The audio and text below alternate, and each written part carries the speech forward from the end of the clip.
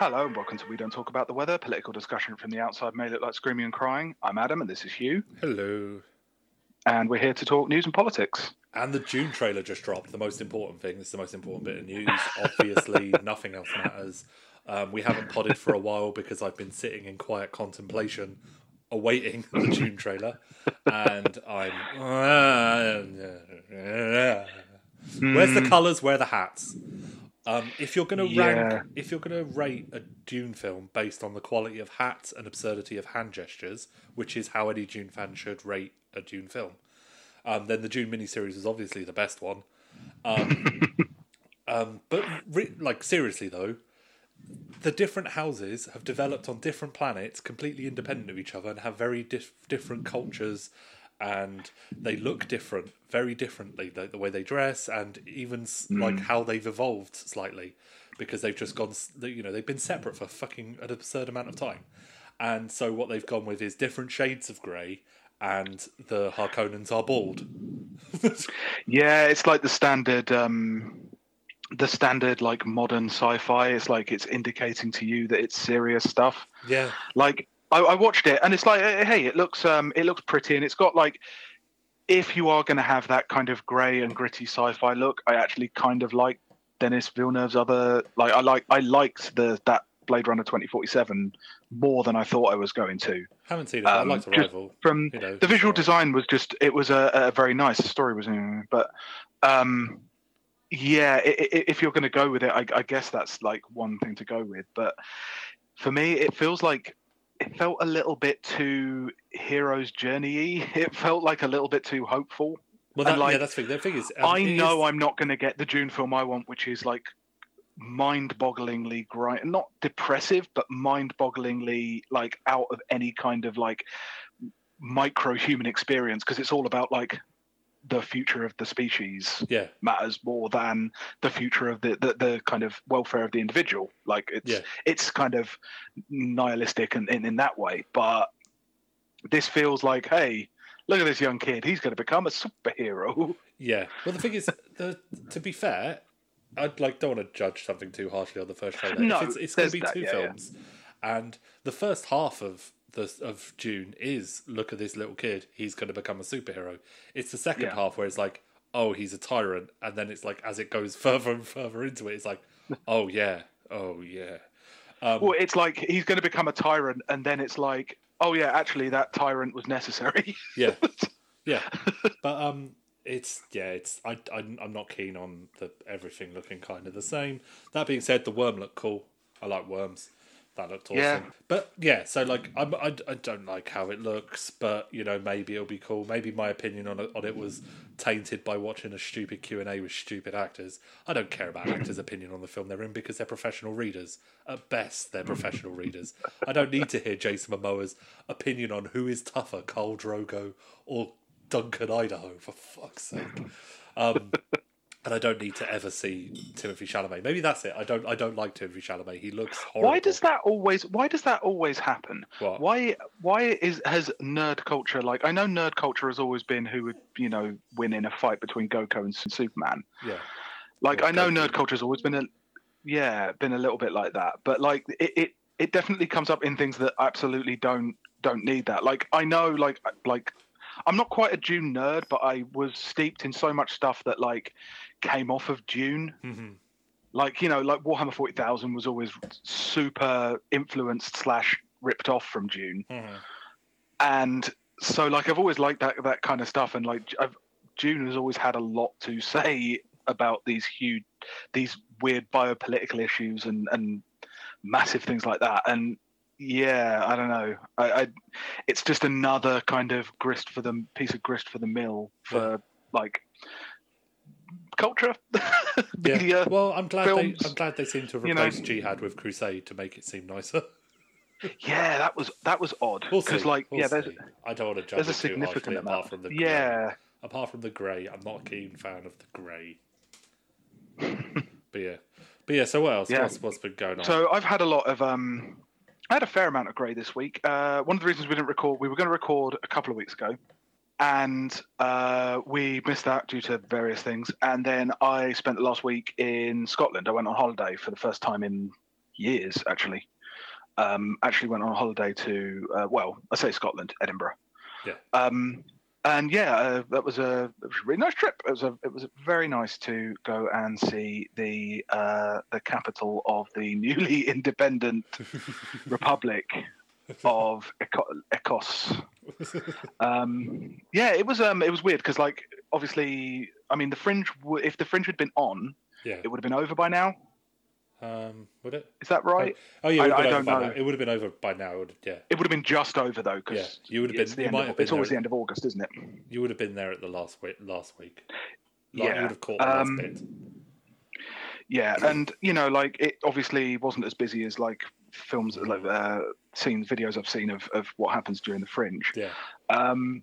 And yeah, it was weird. It was weird because, like, I had only ever been to Scotland before once, like for my uncle's wedding when I was like 7 or something, and went to Glasgow. And you go, I kind of went expecting a different kind of, like, you expected to feel like another part of the UK that's just different enough. Mm-hmm. But actually, I didn't feel like that. Like, it definitely feels like it's got. It's going beyond the kind of like regionalism you usually get in most British places. Yeah. And like, I, did touristy stuff, went around like museums and things like that. And you can read some of the kind of the ways that like an official Scottish public culture is forming. Yeah. The way that they describe events in their own history with like the English mostly as antagonists, which is understandable. Yeah. But I don't know if, obviously I've got nothing to compare it to, but like, it's definitely a different feel. Well, no, it's, it doesn't have I think there's like one military museum in Cardiff, and I think they're going to build a second. Or maybe I'm wrong on that. But in case you didn't get enough. Yeah. Enough of the army. Yeah. But yeah, they very much are like, they are aware of the fact that they've got their own culture which they could use to market their country. Yes. I suppose that's part of it. Like, no, I mean, like, museums are usually some of the early sites of, like, when there's a change in ideology, when there's a change in the tone of official public culture, museums are often one of the first places that end up feeling that. So, like, you have museums in the 70s, but as Thatcher comes in and Thatcherism becomes more kind of ingratiated in British culture, you have a lot more kind of like heritage experiences that don't just seek to present something in a glass case, but that actually have people dressing up as the thing at the time. I mean, it's Gwynalf Williams, isn't it, who talks about, the fact that when the mines in Wales all closed, you had like all the mines closed and you had like mine heritage museums waking up where you could go and talk to recently ex-miners about what it was like in the mines. Yeah. Thus condemning it to, the dustbin of history. Like, it becomes history. It becomes something that can't affect the present. Yeah. And yeah, like, but even like down to like the showing like the ideology of the time, like the Tate Modern opening up when in the Blair era, which like there's very few places that still like I remember that opening and it feeling very Blair. Obviously, the thing that is obviously the perfect example of that New Labour stuff is the Millennium Dome, but and that eventually became perfectly emblematic of everything that is New Labour. And like, I definitely noticed when the Tories came back in 2010, it didn't really feel like an epoch. First off, it didn't feel like a kind of epoch change. He was kind of marketed as like the heir to Blair. He was going to be a Tory Blair. Yeah. But, well, a more Tory Blair. But you got the kind of sense as I saw like museums and you saw like the way that heritage and the way that history was presented, there was definitely a movement back to, and I think it still persists, there's definitely a movement back to kind of great man history as opposed to the kind of popular, not necessarily workers' history, but definitely like popular history that kind of got promoted during the Blair era. Do you know what I mean? It's a lot more kings and queens. It's a lot more large items of spectacle that reflect the history of one particular family or one particular man or one particular group of like old white men. Definitely.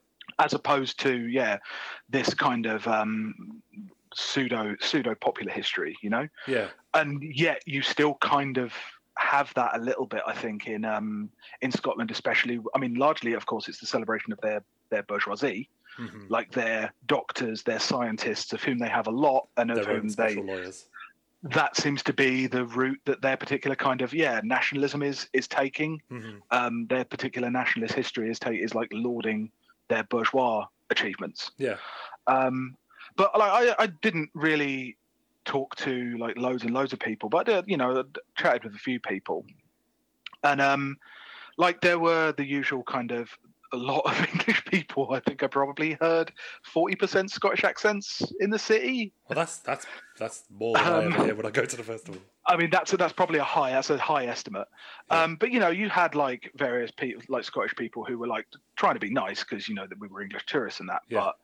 But also like not really being scared about. Yeah, no, I'm Scottish. I'm never going to that I have my own like thoughts on things, and that's my identity. And it's rare to hear that even in kind of regionalism, because regionalism in England never has to deal with that like dichotomy of being like they're always British and Northumbrian or whatever, and including something that I don't think I've ever seen outside of like maybe like a left-wing circle or maybe left-wing people.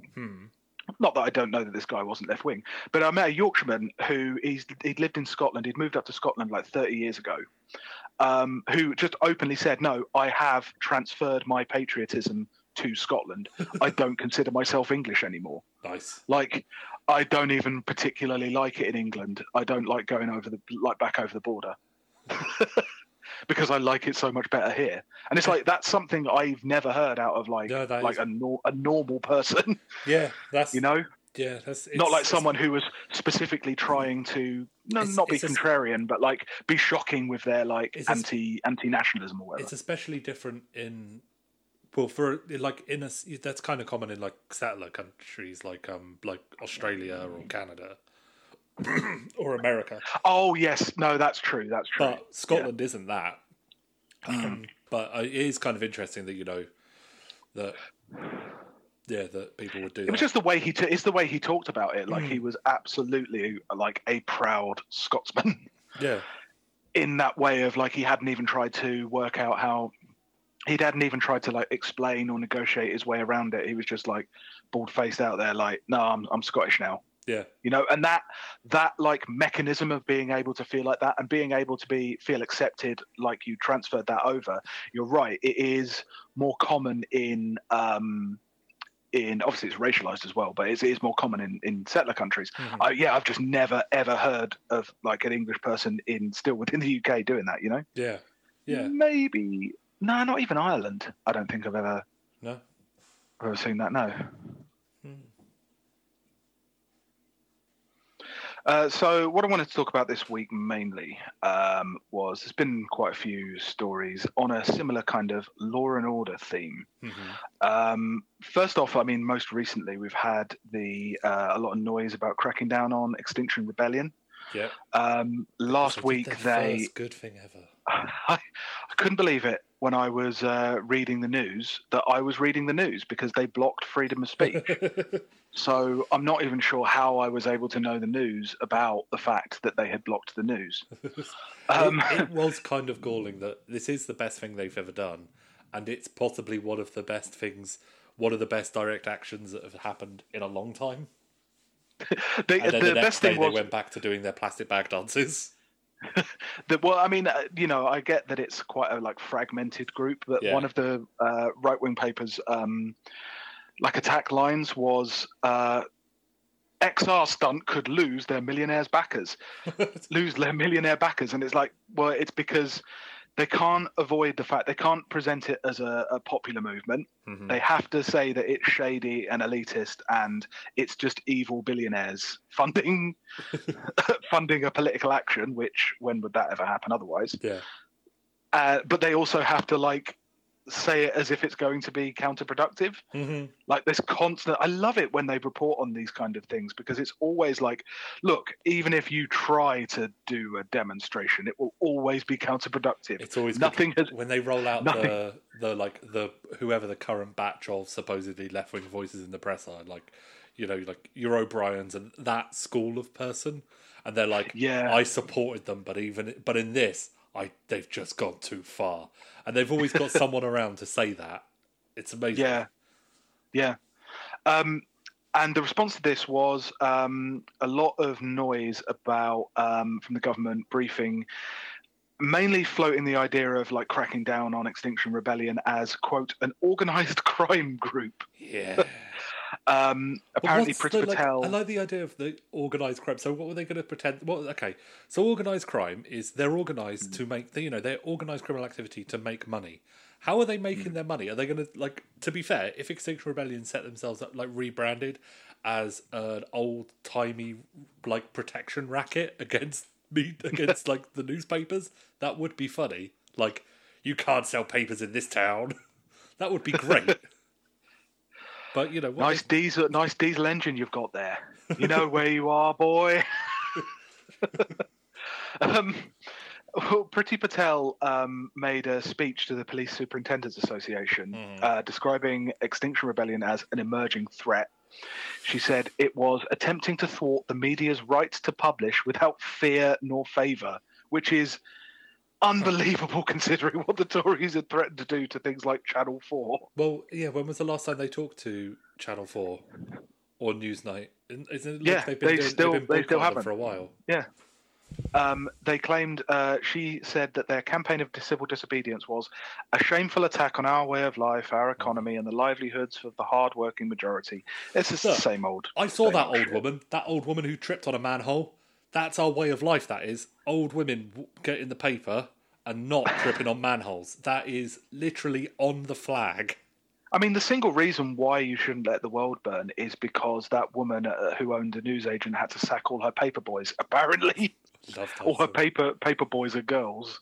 Which is like, did you really? That seems to be more on you. I haven't seen there are people who like deliver the free papers. None of them seem like little paper boys or paper girls on their little bikes. Yeah. And was that one day of sales enough that they had to sack them?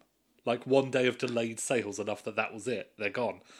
Hugh, we can talk about sales and circulation figures. And also, do not look at the circulation figures. Also, we can talk about figures all day long, but freedom of speech is priceless. Also, if you don't sell your paper, say you've got a corner shop and you don't sell your, say like your 20 copies of the Mail that day, isn't there like a thing where you send it back and they give you the money? I'm pretty certain. Can you get a refund on the news? Well, yeah, but you know you've read it now. No, but I'm pretty certain that they can do that. So I'm not even certain that newsagents were that hard hit. I imagine, like everything else, like of that era, like beer or like pubs, they're probably all like enthralled to a particular like newspaper. Yeah. They're probably enthralled to a particular like publisher or printer or something. Oh, yeah, probably. Yeah, and Priti Patel said, together we must all stand firm against the guerrilla tactics of Extinction Rebellion. They are. The Extinction Rebellion, they move through the population like a fish swims through the stream. On the long Extinction Rebellion march. Yeah, yes, like a clownfish. I've talked a lot of shit about Extinction Rebellion, and I think so many branches of their, like, for a start, like we've talked about their central tenet of like, was it getting 8% of the population in prison, which will automatically cause the downfall of this system. Yeah, writing apology letters to the police explaining why you did your crime. That was another good one. Say what you want about kind of, vulgar Marxism or whatever. There's nothing on that.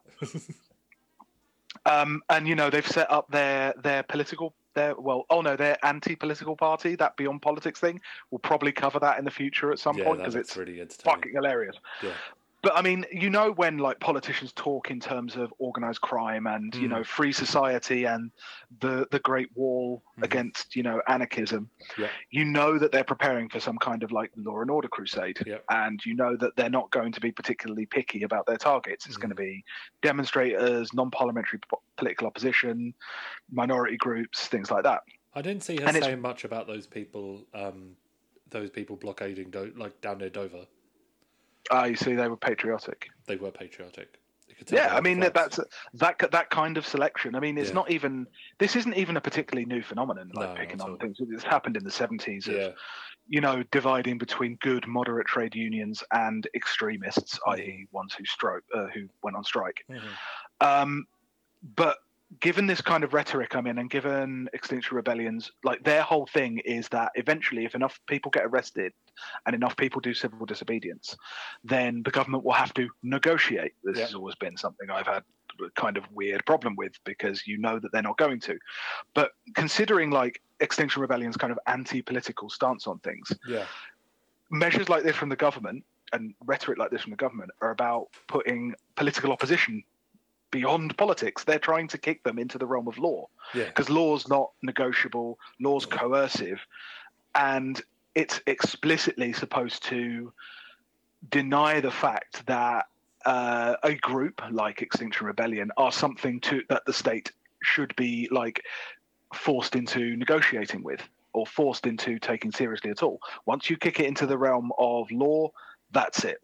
That's where they lie. There's no political stuff. It's just law and order stuff. There was another thing that happened in July that I've been waiting for ages to talk about, but just because we haven't really managed to get onto it.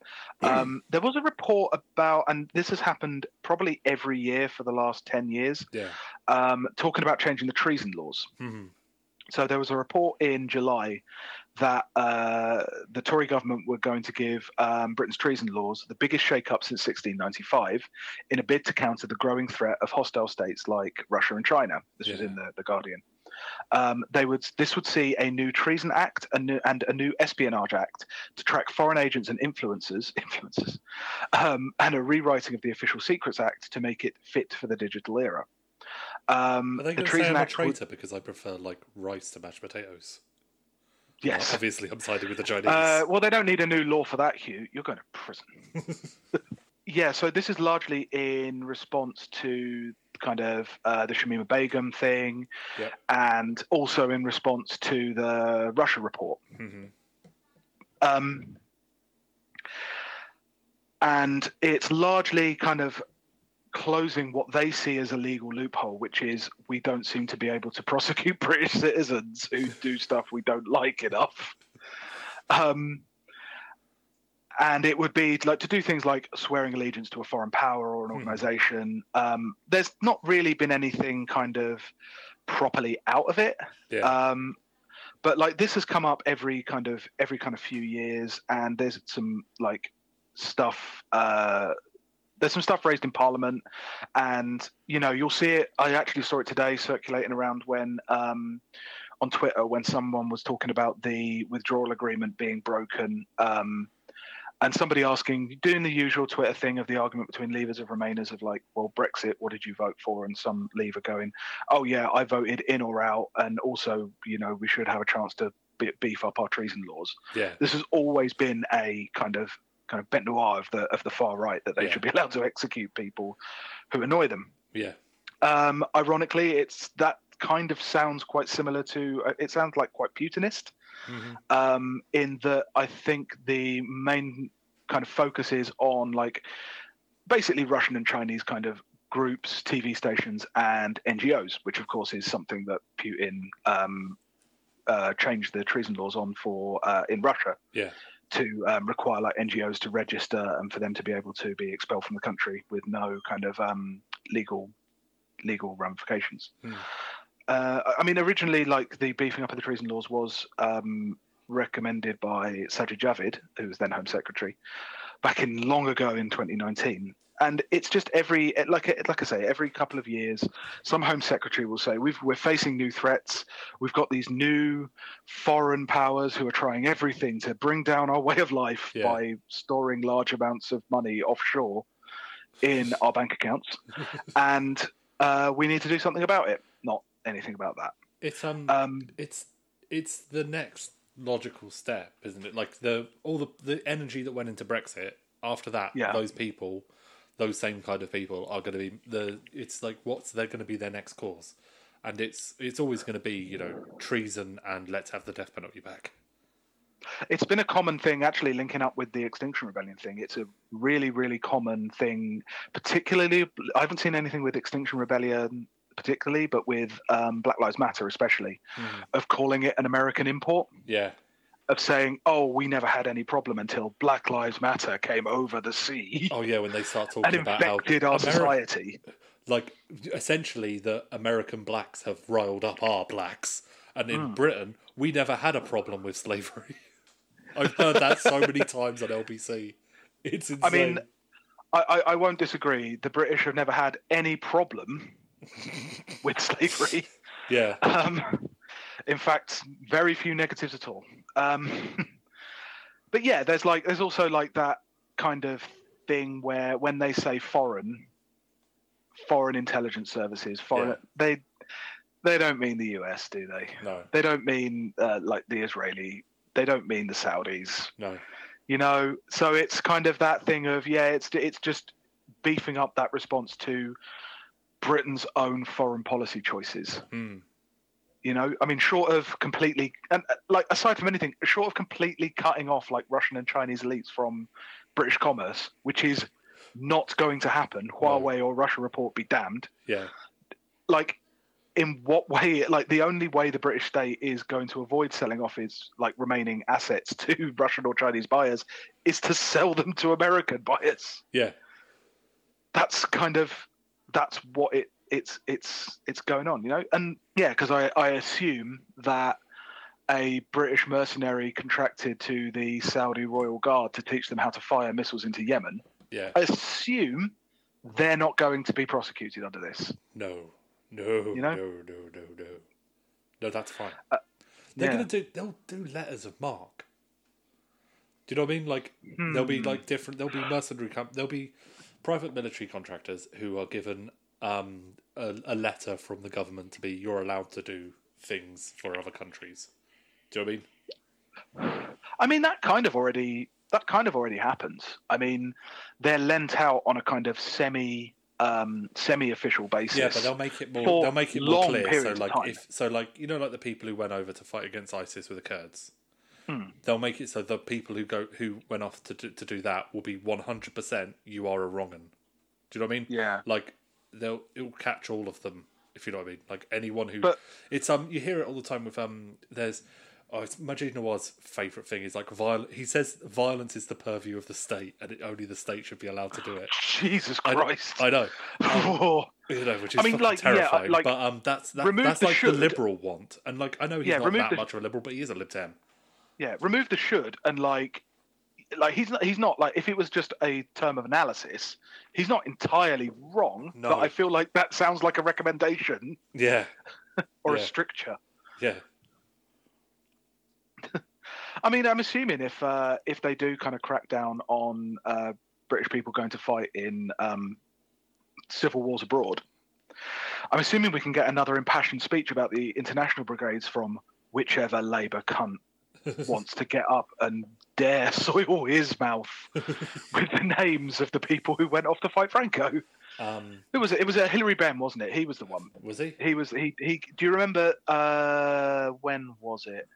It was just before the Syria vote that I think Cameron lost. Yeah. Where Corbyn won. Like Corbyn won the vote.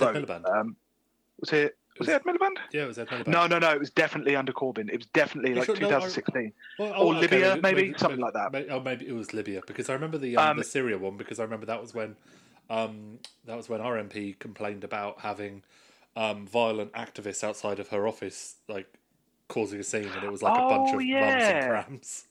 Yeah, but no, it was the Hilary Benn speech about the fine Labour traditions of the international brigades, and it's like fucking just no.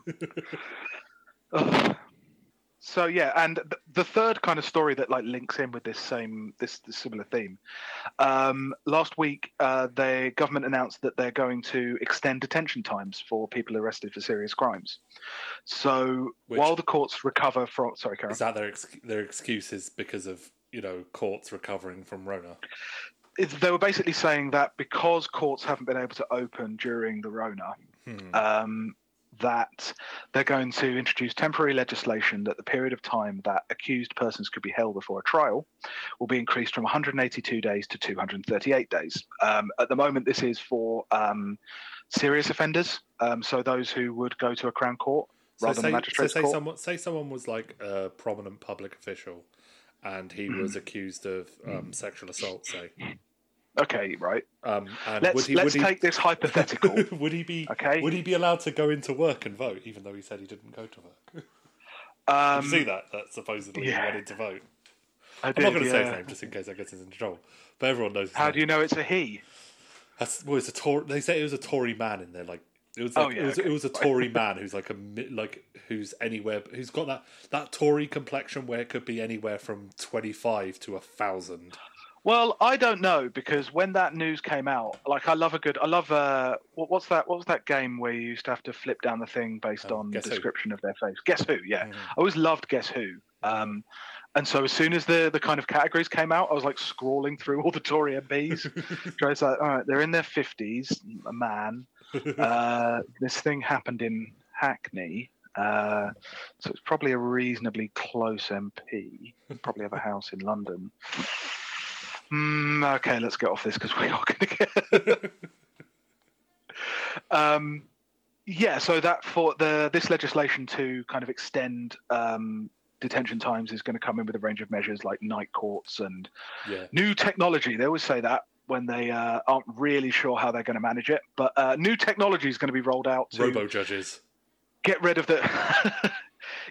the Johnny Judge. God. To kind of deal with the backlog of cases left over from the Rona. It's going to come into force on the 28th of September. And as I say, it's going to apply to anyone who has been arrested and remanded for an offence deemed serious enough for a Crown Court trial. Mm-hmm. This could just be a administrative thing. They've said it's temporary, but at the same time, coming at the same time as all of these, like, these bits where they seem to be testing the limits. I mean, remember when Labour were trying to increase the amount of detention for terror suspects and the amount of opposition that came up? That doesn't even seem like it would happen now.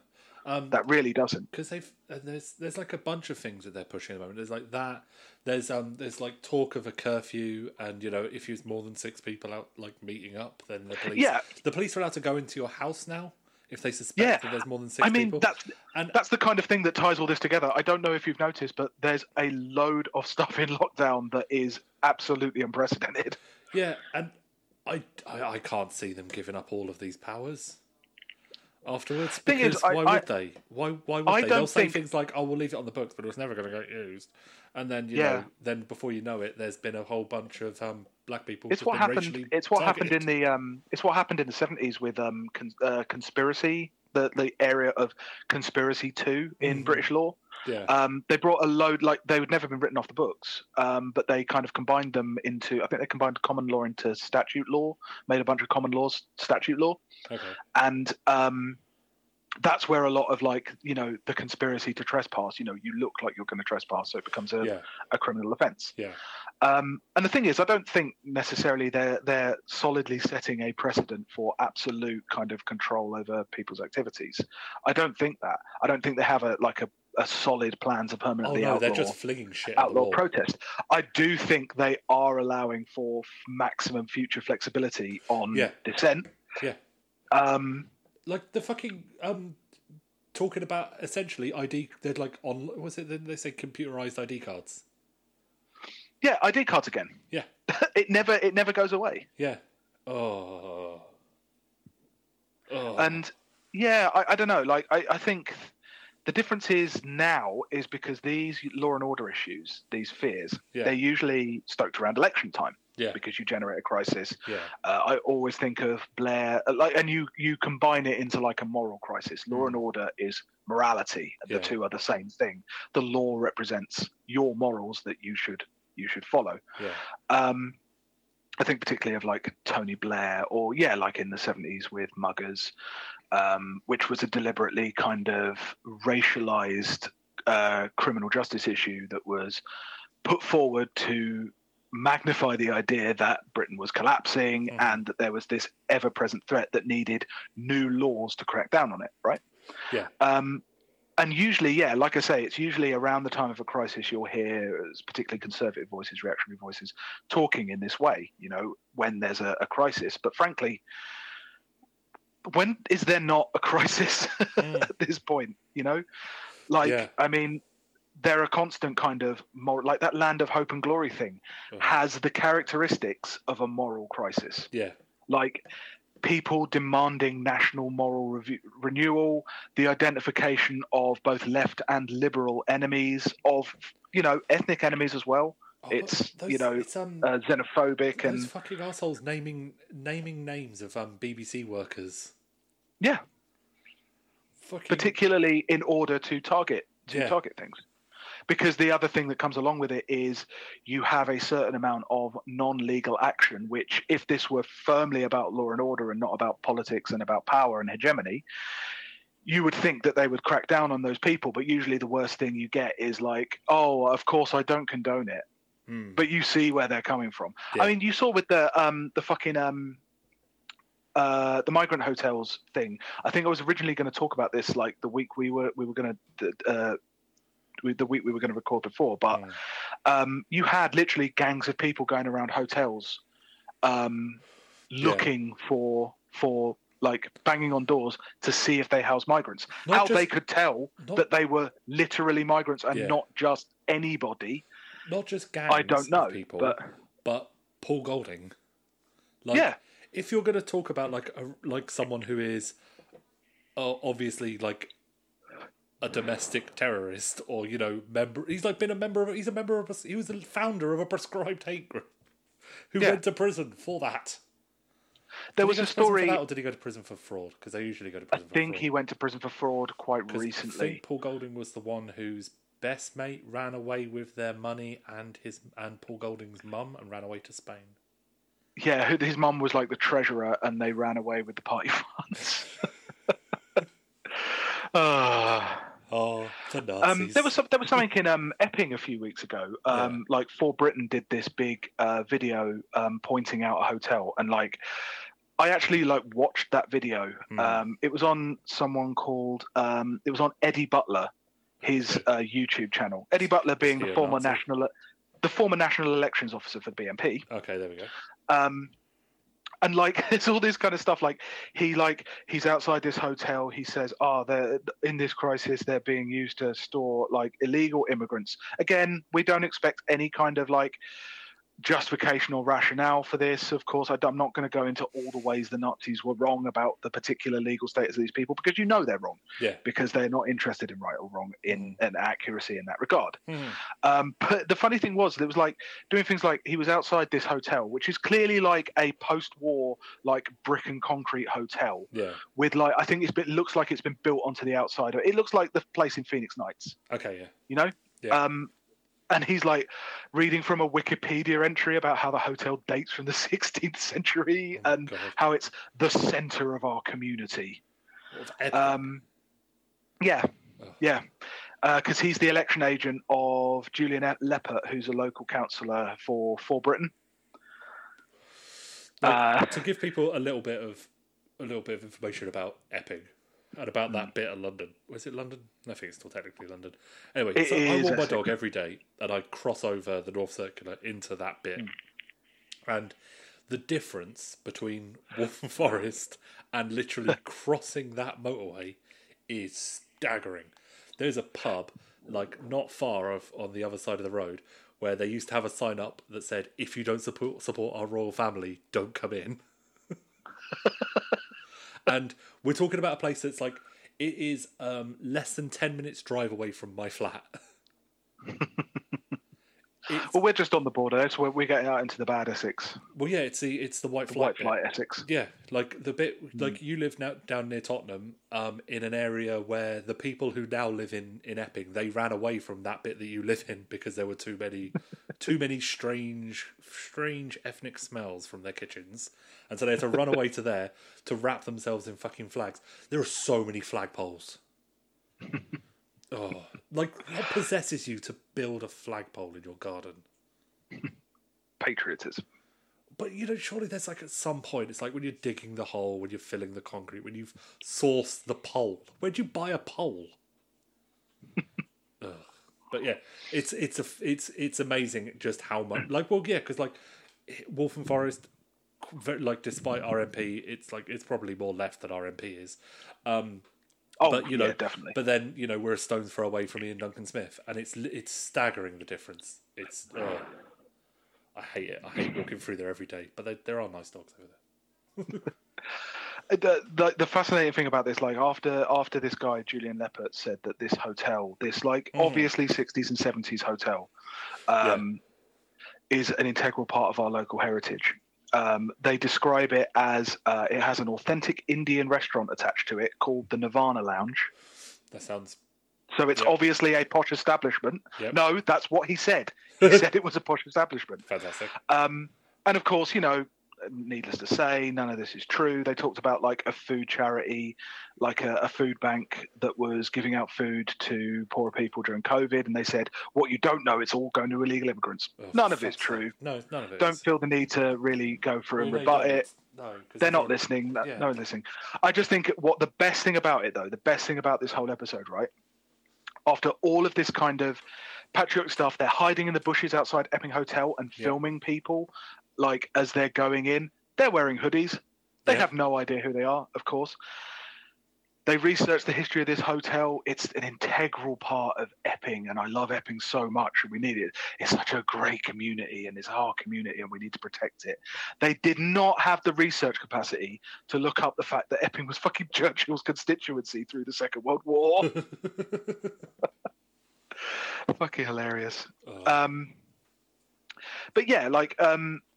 these kind of actions are not included in the kind of Law and Order manifesto because it's not strictly a objective Law and Order manifesto. It's a way of preparing, if not actually putting things in place. It's allowing the state the maximum amount of flexibility to kind of do something about it. Like, because in the 20th century, classically, a politician would have used kind of a law and order issue to declare some kind of crusade and offer some deliverance. That's the electoral kind of boon of declaring this kind of thing. But like with all of these law and order issues, with Priti Patel talking about all of these things of like, I will not allow anarchy to take over or whatever. There's no deliverance. There's no salvation in it. This isn't like a classic 20th century moral panic in that they don't seem to be offering much in the way of what a world looks like without this bad thing, without these evil people. If anything, it sounds a bit like staving off the inevitable, which, given Extinction Rebellion's kind of main cause, probably is accurate. Yeah. But like also these kind of law and order crusades kind of unite like conservatives and reactionary tendencies, not so much around kind of actual remedies to solve disorder, but a kind of a moral uprightness, like a need to stand firm of, we're not going to give in. We're going to restore authority. Authority is important. So it rather than being negative, it kind of tells you positive things about what kind of people they are, and let's face it, like given the way things are going, they're probably going to need it. Yeah.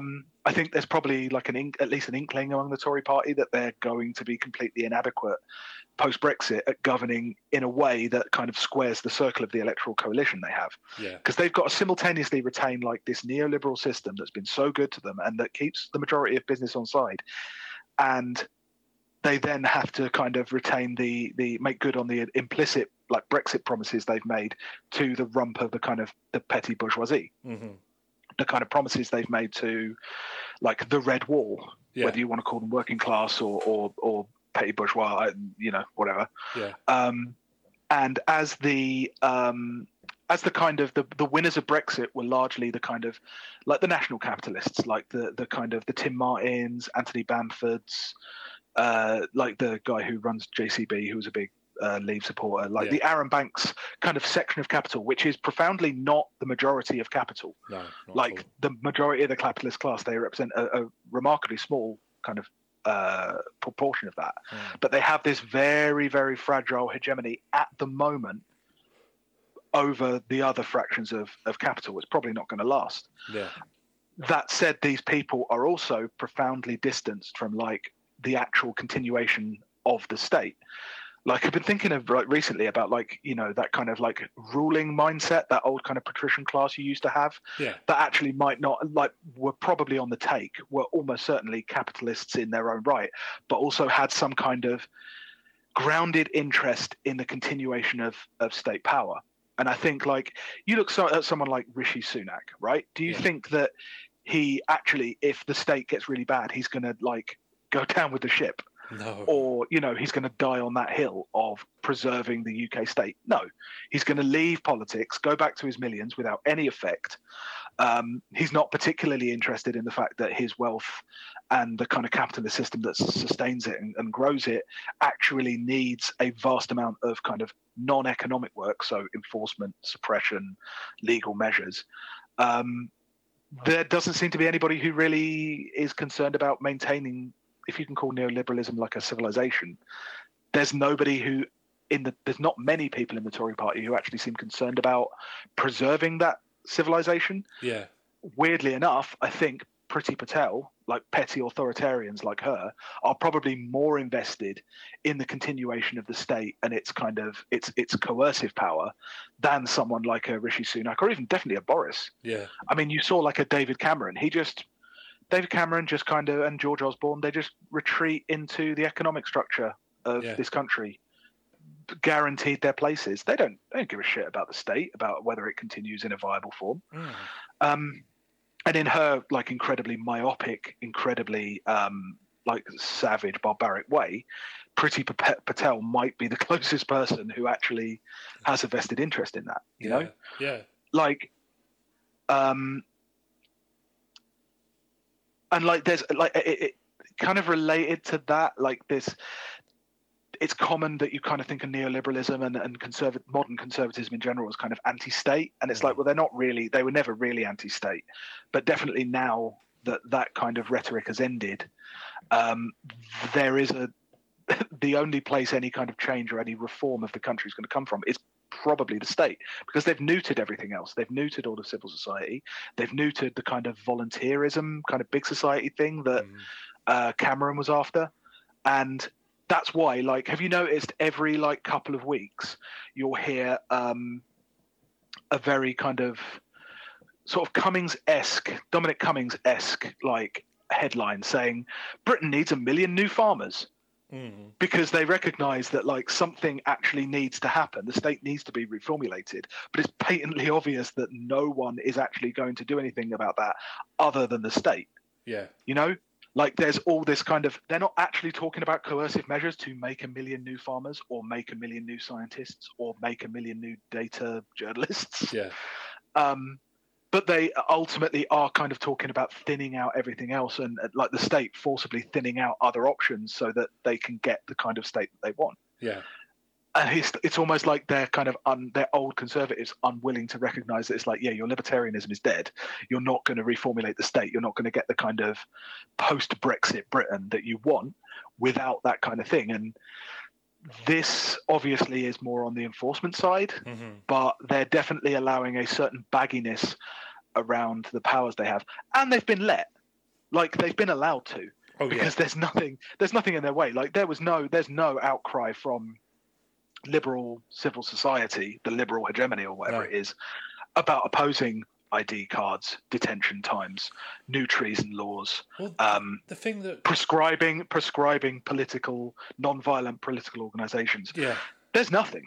That cultural power has evaporated. The thing that got me was when they, like, all the familiar defenders of liberalism jumped to defend getting the sun out on time, and talked about how horrible it was, this attack on free speech.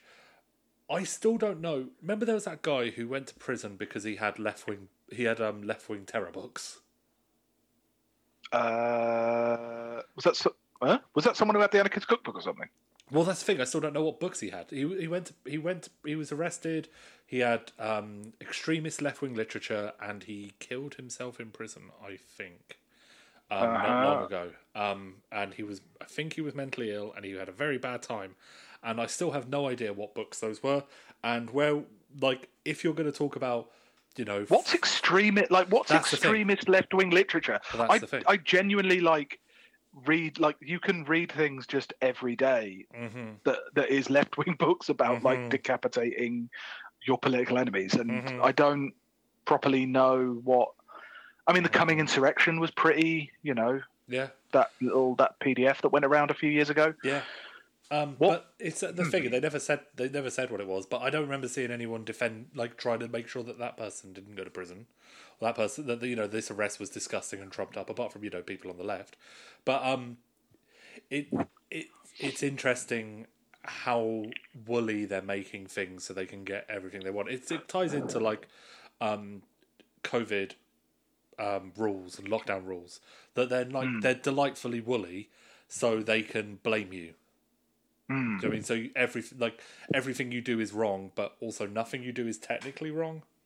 Yeah, it becomes not about the letter of the law, but how it's interpreted in a moment. Yeah, and that's entirely protective of police.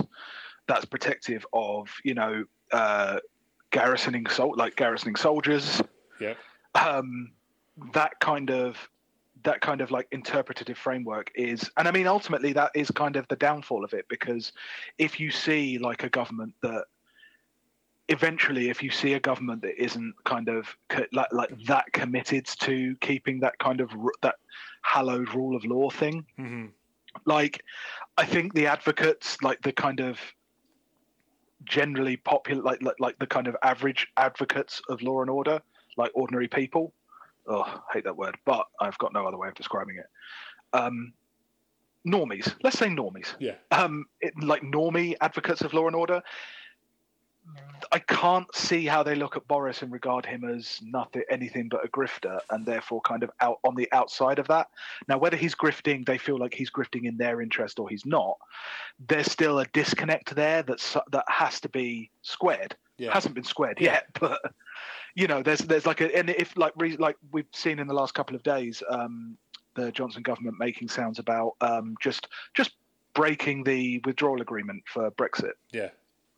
And a big stink's being made of it. And, there's the usual load of people who go, it doesn't matter. Yeah. And, probably right. But at the same time, I don't think you can sustain that for that long, that dissonance. That said, this is 2020. Cognitive dissonance is very in. Yeah. So who knows? Yeah.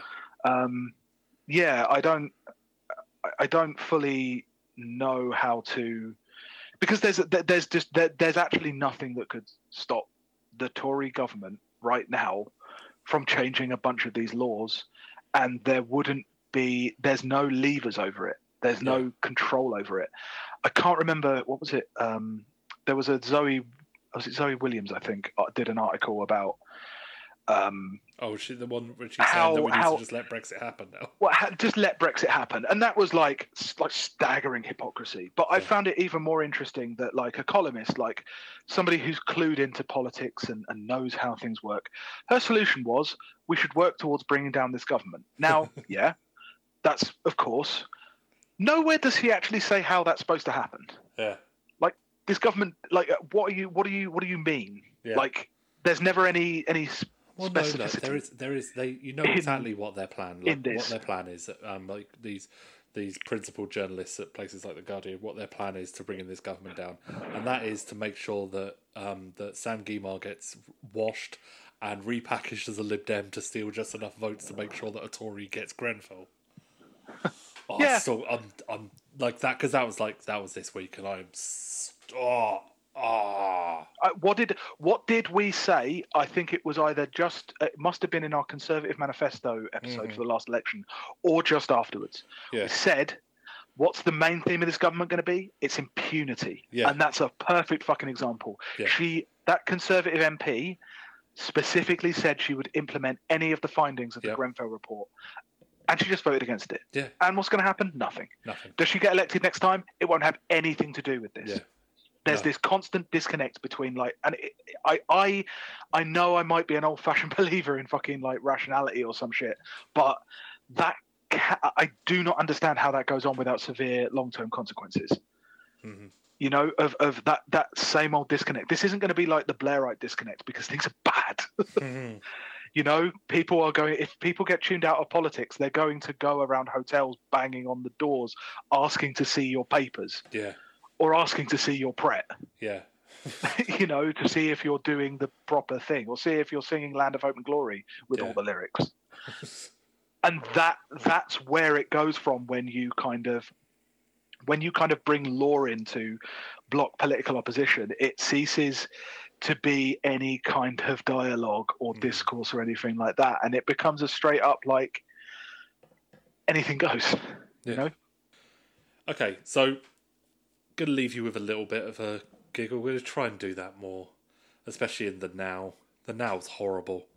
No giggles, only crisis. Permanent crisis. I'm a Trotskyist now. So that book left out the Pogrund and I've forgotten the name of the other guy. Their book all about how the Labour Party lost, and full of insider knowledge, amazing, impeccable sources, funny anecdotes. It's mainly I'm going to do I imagine most of the pods are doing have talked about it, and lots of people have talked about it. But I've seen a few. Yeah, I'll give you a little potted selection of it. So first off, the first bit that they serialized in the Times, was it? Yeah, I think they did, because they both wrote for the Times, the Sunday Times and the Times. Yeah, but there's Gabriel Pogrund and Patrick Maguire. That's it. Yeah. But yeah, the bits that have been serialized so far, they quite a lot of them have been heavily refuted, and some of them have just been proven to be not true. There was one about Jeremy Corbyn's wife, Laura Alvarez. Yeah, yes. And describing her in a way that can only be seen as kind of racist. Of this hot-blooded Hispanic woman demanding an oat cake, and there's but there's videos of it, and then they said and the BBC sat on it, or ITV sat on it. Wonder why? And then the person at that channel was no, it was part of the pool. Anyone could put it on, but no one cared. Oh yes, the sterling job to kind of launder Jeremy Corbyn's reputation. Exactly. I must have missed that. But there was a couple of bits I just wanted to talk about that are kind of funny. First off, you know how much you can trust them because they love Guido. They talk about Guido in kind of glowing terms with regards to them when Guido was still pushing. They talk about them in a nice way when they were pushing the stuff that Jeremy Corbyn was wearing special glasses because he'd had a stroke. Oh yeah, and they were commending them for still pushing it. When it was obviously not true. That was the kind of that was usually the phase 3, wasn't it, of the traditional Corbyn news cycle? Yeah. Which was, the first one was he's dangerously left wing. The second one was actually he's not that left wing, and then the third one was some variant of he's too old, he's ill, or he's in some way incapable. Yeah. Yeah. There's some nice stuff about how Starmer's team had to be banned from calling all the other people trots. That's quite interesting. We know where what that lot believe. We knew what they believed before, but it's nice as it goes on now. I say nice, it's fucking upsetting to have it really hammered home. Yeah, there's a lot of stuff in it about how essentially that the journalists in the election didn't really shape any opinion. Like, oh man, you know, they just report the truth. That's a fucking weird thing of the other cycle, Yeah. which I'm calling the Journalist Guild Justification cycle, Yeah. which is journalism is desperately important. Without journalism, there's basically nothing Yeah. in Earth, or there's nothing in objective reality without the reporting of it. Yeah. And the second cycle is actually we don't affect anything at all. Yep. Yep. Then there was a whole bunch of text messages from Neil Coyle to Jeremy Corbyn. Okay. I heard him described as a Corbyn supporter. Yes, because he was one of the ones who nominated him. But you have to do more than to... I know, like, generally, to be described as a supporter, you have to, support them. Yeah, but so basically, Neil Coyle, and this is the thing that's interesting, that it's apparently an open secret that Neil Coyle sends a lot of angry messages when he's had a couple of drinks, and he sends them to politicians and journalists. And it's amazing how that didn't come out when he was being, just a principled, traditional Labour MP for Bermondsey, I think. I believe he's for Bermondsey, Yeah, but the only one that I'm going to read out, and it's just beautiful. Neil Coyle sending to Jeremy Corbyn. The Observer front page is an absolute disgrace. You make me ashamed to have ever tried to work with you. What were you hoping to achieve? And Jeremy Corbyn's response of, sorry for that, I don't recognise the number. Thanks, Jeremy. New phone, who dis? I love it so much. And then there's just endless abuse. It's just like lots of just demanding that he apologise for things. Astonishing and disastrous result in Sunderland. When will you take responsibility? Linking stuff to that Piers Corbyn has retweeted, saying your brother is retweeting a Nazi. Lots of that kind of stuff, which oh god. But then the stuff that's more interesting and really telling about who their sources could possibly be is the way they talk about some of the people in Change UK. For example, someone that we'll all remember forever and ever and ever, like Gavin Shuker. I read this. Gavin Shuker's career in Labour politics had started off well. The MP for Luton South, a gangly, fresh-faced former evangelical pastor with a puckish grin, had appeared destined for the top upon his election to Parliament in 2010. Oh, Bullshit. Yeah. The idea that these people, the idea that all of the people in Change UK were amazing, and the only people still pushing it is like this. No, you can see it. No, right? Okay. I have heard this before, right?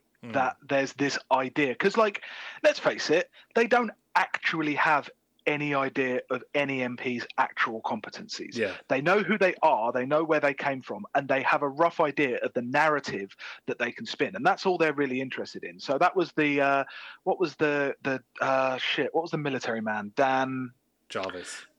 Dan Jarvis, right? You knew exactly what the story was, and that's why they say, oh, he's a new thing. Chuka Amuna, you knew exactly what kind of story, what narrative they were going to. It didn't matter about his actual skills, his abilities, or his beliefs. You knew the narrative that they could make out of that. And I guarantee that the whole Gavin Shuker thing, it might have been retrospective, because I'd never heard of him before he joined Change UK. But I guarantee they thought, oh, he's a Christian, he's a bit different, he's got solid morality, therefore he's Blue Labour. Yeah. Despite the fact that fucking how many evangelicals have you ever seen other than Tim Farron's evangelical, isn't he? Yeah. And Shuker, and the thing is, at least I guarantee they thought in a Blue Labour way, they thought he was some kind of evangelicals have that reputation of being the ideological tough guy, whereas liberals allow themselves to get bullied.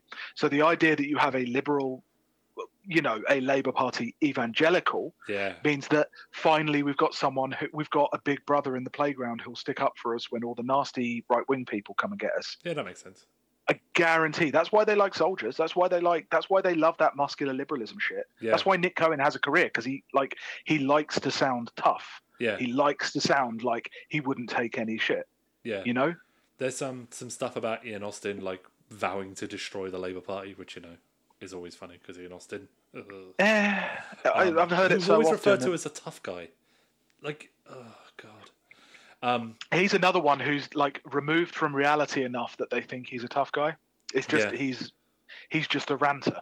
Yeah, that's all he is. But then one of the other big things that was like probably one of the bigger things. And the thing is, with the whole of this book, is I can't think of any justification for sitting on a lot of this stuff until they can release a book for any other reason than to to try and harm the Labour Party and now make some more money. Yeah, I mean, obviously, especially this one that I'm going to talk about now, which is Ian Murray, and how Ian Murray was going to be one of the founder members of Change UK, but he chickened out at the last minute. He was there at the rehearsals. There was like a rehearsal playthrough they had, which makes how bafflingly bad that was. If like it's weird, it's hard to remember like how long ago it was now that Change UK formed in like the long ago. But do you remember year and a half ago? Yeah, but when they formed, and it was possibly one of the most incompetent political things I've ever seen, and they'd had a rehearsal. Maybe the fact that Ian Murray had pulled out threw them off. I don't know, the fact like that he was supposed to, and he's like, and they're like, all the push around like he's the one who's going to save Scotland for the Labour Party, which. Oh yeah, I do. As a member of the Walthamstow Labour Party, I did get a number of Stella Creasy emails just after the election. And one of the most popular kind of, I think it might have been a Zoom event or it might have been a live event in the pre-Rona times. But one of them was, how do we save Scotland? Let's ask the only Labour MP left in Scotland. And it's like, and like the fact that they sat on this went during the leadership election, and he was running for deputy leader. Surely it's important for Labour members to know that one of the people who was up for it was ready to drop. Was working with the party. No, I'll be perfect. I'll be perfectly honest. It's a story that would have gained traction then. Look, I grow fucking really tired. To be honest, I'm like as tired of the whole loyalty to Labour thing, because that was another aspect of the Corbyn news cycle was that he had rebelled and he wasn't loyal to Labour and all of that kind of stuff. And then you had the thing early on in Corbyn's time of people being struck out of the party because they had said something approving about the Green Party that then got reversed with the Alistair Campbell thing, talking about voting for the Lib Dems in the European election and him getting drummed out of the party. I'll be honest, like I just have next to no interest in notions of loyalty to the Labour Party. The Labour Party have shown what they are. Well, yeah. You know what I mean? Yeah, but what happened with Ian Murray was his CLP wanted to get rid of him because they knew what he was doing, and the press acted like they were all insane, and they worked. And that's the thing that they did. They sat people like, and it couldn't have just been these two guys who knew. There's like loads of people must have known, because I refuse to believe that Change UK were that good at keeping anything secret. Early on, they had all the brio of an announcement about means testing bank accounts for children. And then the final thing, and like this is the main reason why I like leafed through this book. I say leafed through it. I scanned through a perfectly legally acquired PDF. I saw that Mike Gapes, for his birthday, got a copy of this, and he is mentioned once in this whole book. Mike Gapes, the avuncular MP for Ilford South, a man with the look of a hatless smurf who had once insisted that the only way he would leave the Labour Party was in a box, believed the leadership's dovish stances on foreign policy were an existential threat to Britain's national security. That's the only time he's mentioned as an angry, warmongering smurf. I'll be honest, I have never seen anyone so avuncular. Yes, that's a good point.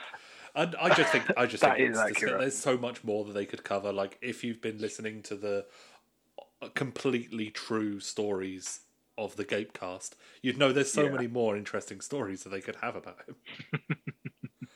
Yeah, I mean, like this definitely feels like it was left for, because again, they like this kind of narrative construction, because that's largely what the media is about now, the ability to tell a story that they think will be communicable to their readers to allow them a simplistic understanding of politics. I think that's kind of what they think. And like the release of this book is the idea that they put a capstone on this particular period of the Labour Party, of British political history. It's done now. Yeah. I mean, it's literally called Left Out. Yeah. That being not said, just left out, but left, out. Yeah, they're not they're not completely done because they're building up to blame whatever happens in the Scottish election on Jeremy Corbyn. The way they're talking about Richard Leonard already, he was so bad they were still booing. They were still booing him when we came in. Well, no, it's even worse than that. Jeremy Corbyn was such a bad Labour leader that Labour lost Scotland in 2015 before he even became leader. That's how bad a leader he was, and we're going to get that article. He was preemptively. To be honest, like at least it feels like it's at least like. There's no excuse now, not that this will stop them, but there's no excuse now for continually going on about Corbyn. Like for them continually tracing some kind of ruinous political event to Jeremy Corbyn personally and politically. It's bullshit. Of course, I know it's going to keep going because he now fulfills a necessary function. Yep. But it's interesting that, in a time when you have a Tory government with almost complete impunity, that even capitalism's B team, the Labour Party, is so pushed into a particular way of being by actually a very small amount of people that they cannot even contemplate the idea of anything further left than Sir Keith Starmer. Well, and you saw how well that's working out for them. He definitely isn't being blamed for Extinction Rebellion. That was in PMQs today. That was where he's like because Keir Starmer is beholden to a bunch of crusty old anarchists, is what Boris said. Yeah, of course, because it's never going to be any different. There will never, ever, ever, ever be a Labour leader, and anybody who's trying to like convince themselves that like if we had Tony Blair reborn or if we had the actual Tony Blair back in, it would be all good because they never said it. They absolutely said that about Tony Blair when he was coming in. Yeah, they absolutely did. I was looking through for another thing. I was looking through like Tony Blair speeches from like 1996, 1997. He fucking like absolutely like destroys the Tories. He's very, very aggressive towards it. Let's not say he destroys because I don't really want to give that man any kind of positive glow up, but like he is incredibly aggressive. He is incredibly anti-Tory. Not at all the kind of thing you would want from a uniting political figure, which is apparently the most important thing in the fucking world in a two-party system is to not have any division. And the idea that like they're going to go easy on him or that there can be any rapprochement with the forces of the right in this country. Like, I genuinely don't think they want to because they've been shown so many times that that's never going to happen. And they've been shown so many times that like any kind of liberal calling themselves a social democrat is never going to stand. Not even a little bit. You will be lucky if doing that you can save the NHS at this point. Yeah. Like keep the NHS as it is now, a semi-privatized kind of monolith. Yeah. Like there's so many illusions around it, and there's so many just ideas that if they just tweaked it a little bit, they could get it. They could get it right, and it's just not going to happen. No. That's all from us this week. You can subscribe to us on iTunes. Follow us at WDTATW_podcast. Follow me at BM Bergamo. Follow Hugh at Tanner Smashing. And we will see you hopefully next week. Bye. Bye. I love my country, indeed I do. But oh, that war has made me blue. I like fighting, that's my name. But fighting am the least about the fighting game. When Mr. Hoover said to cut my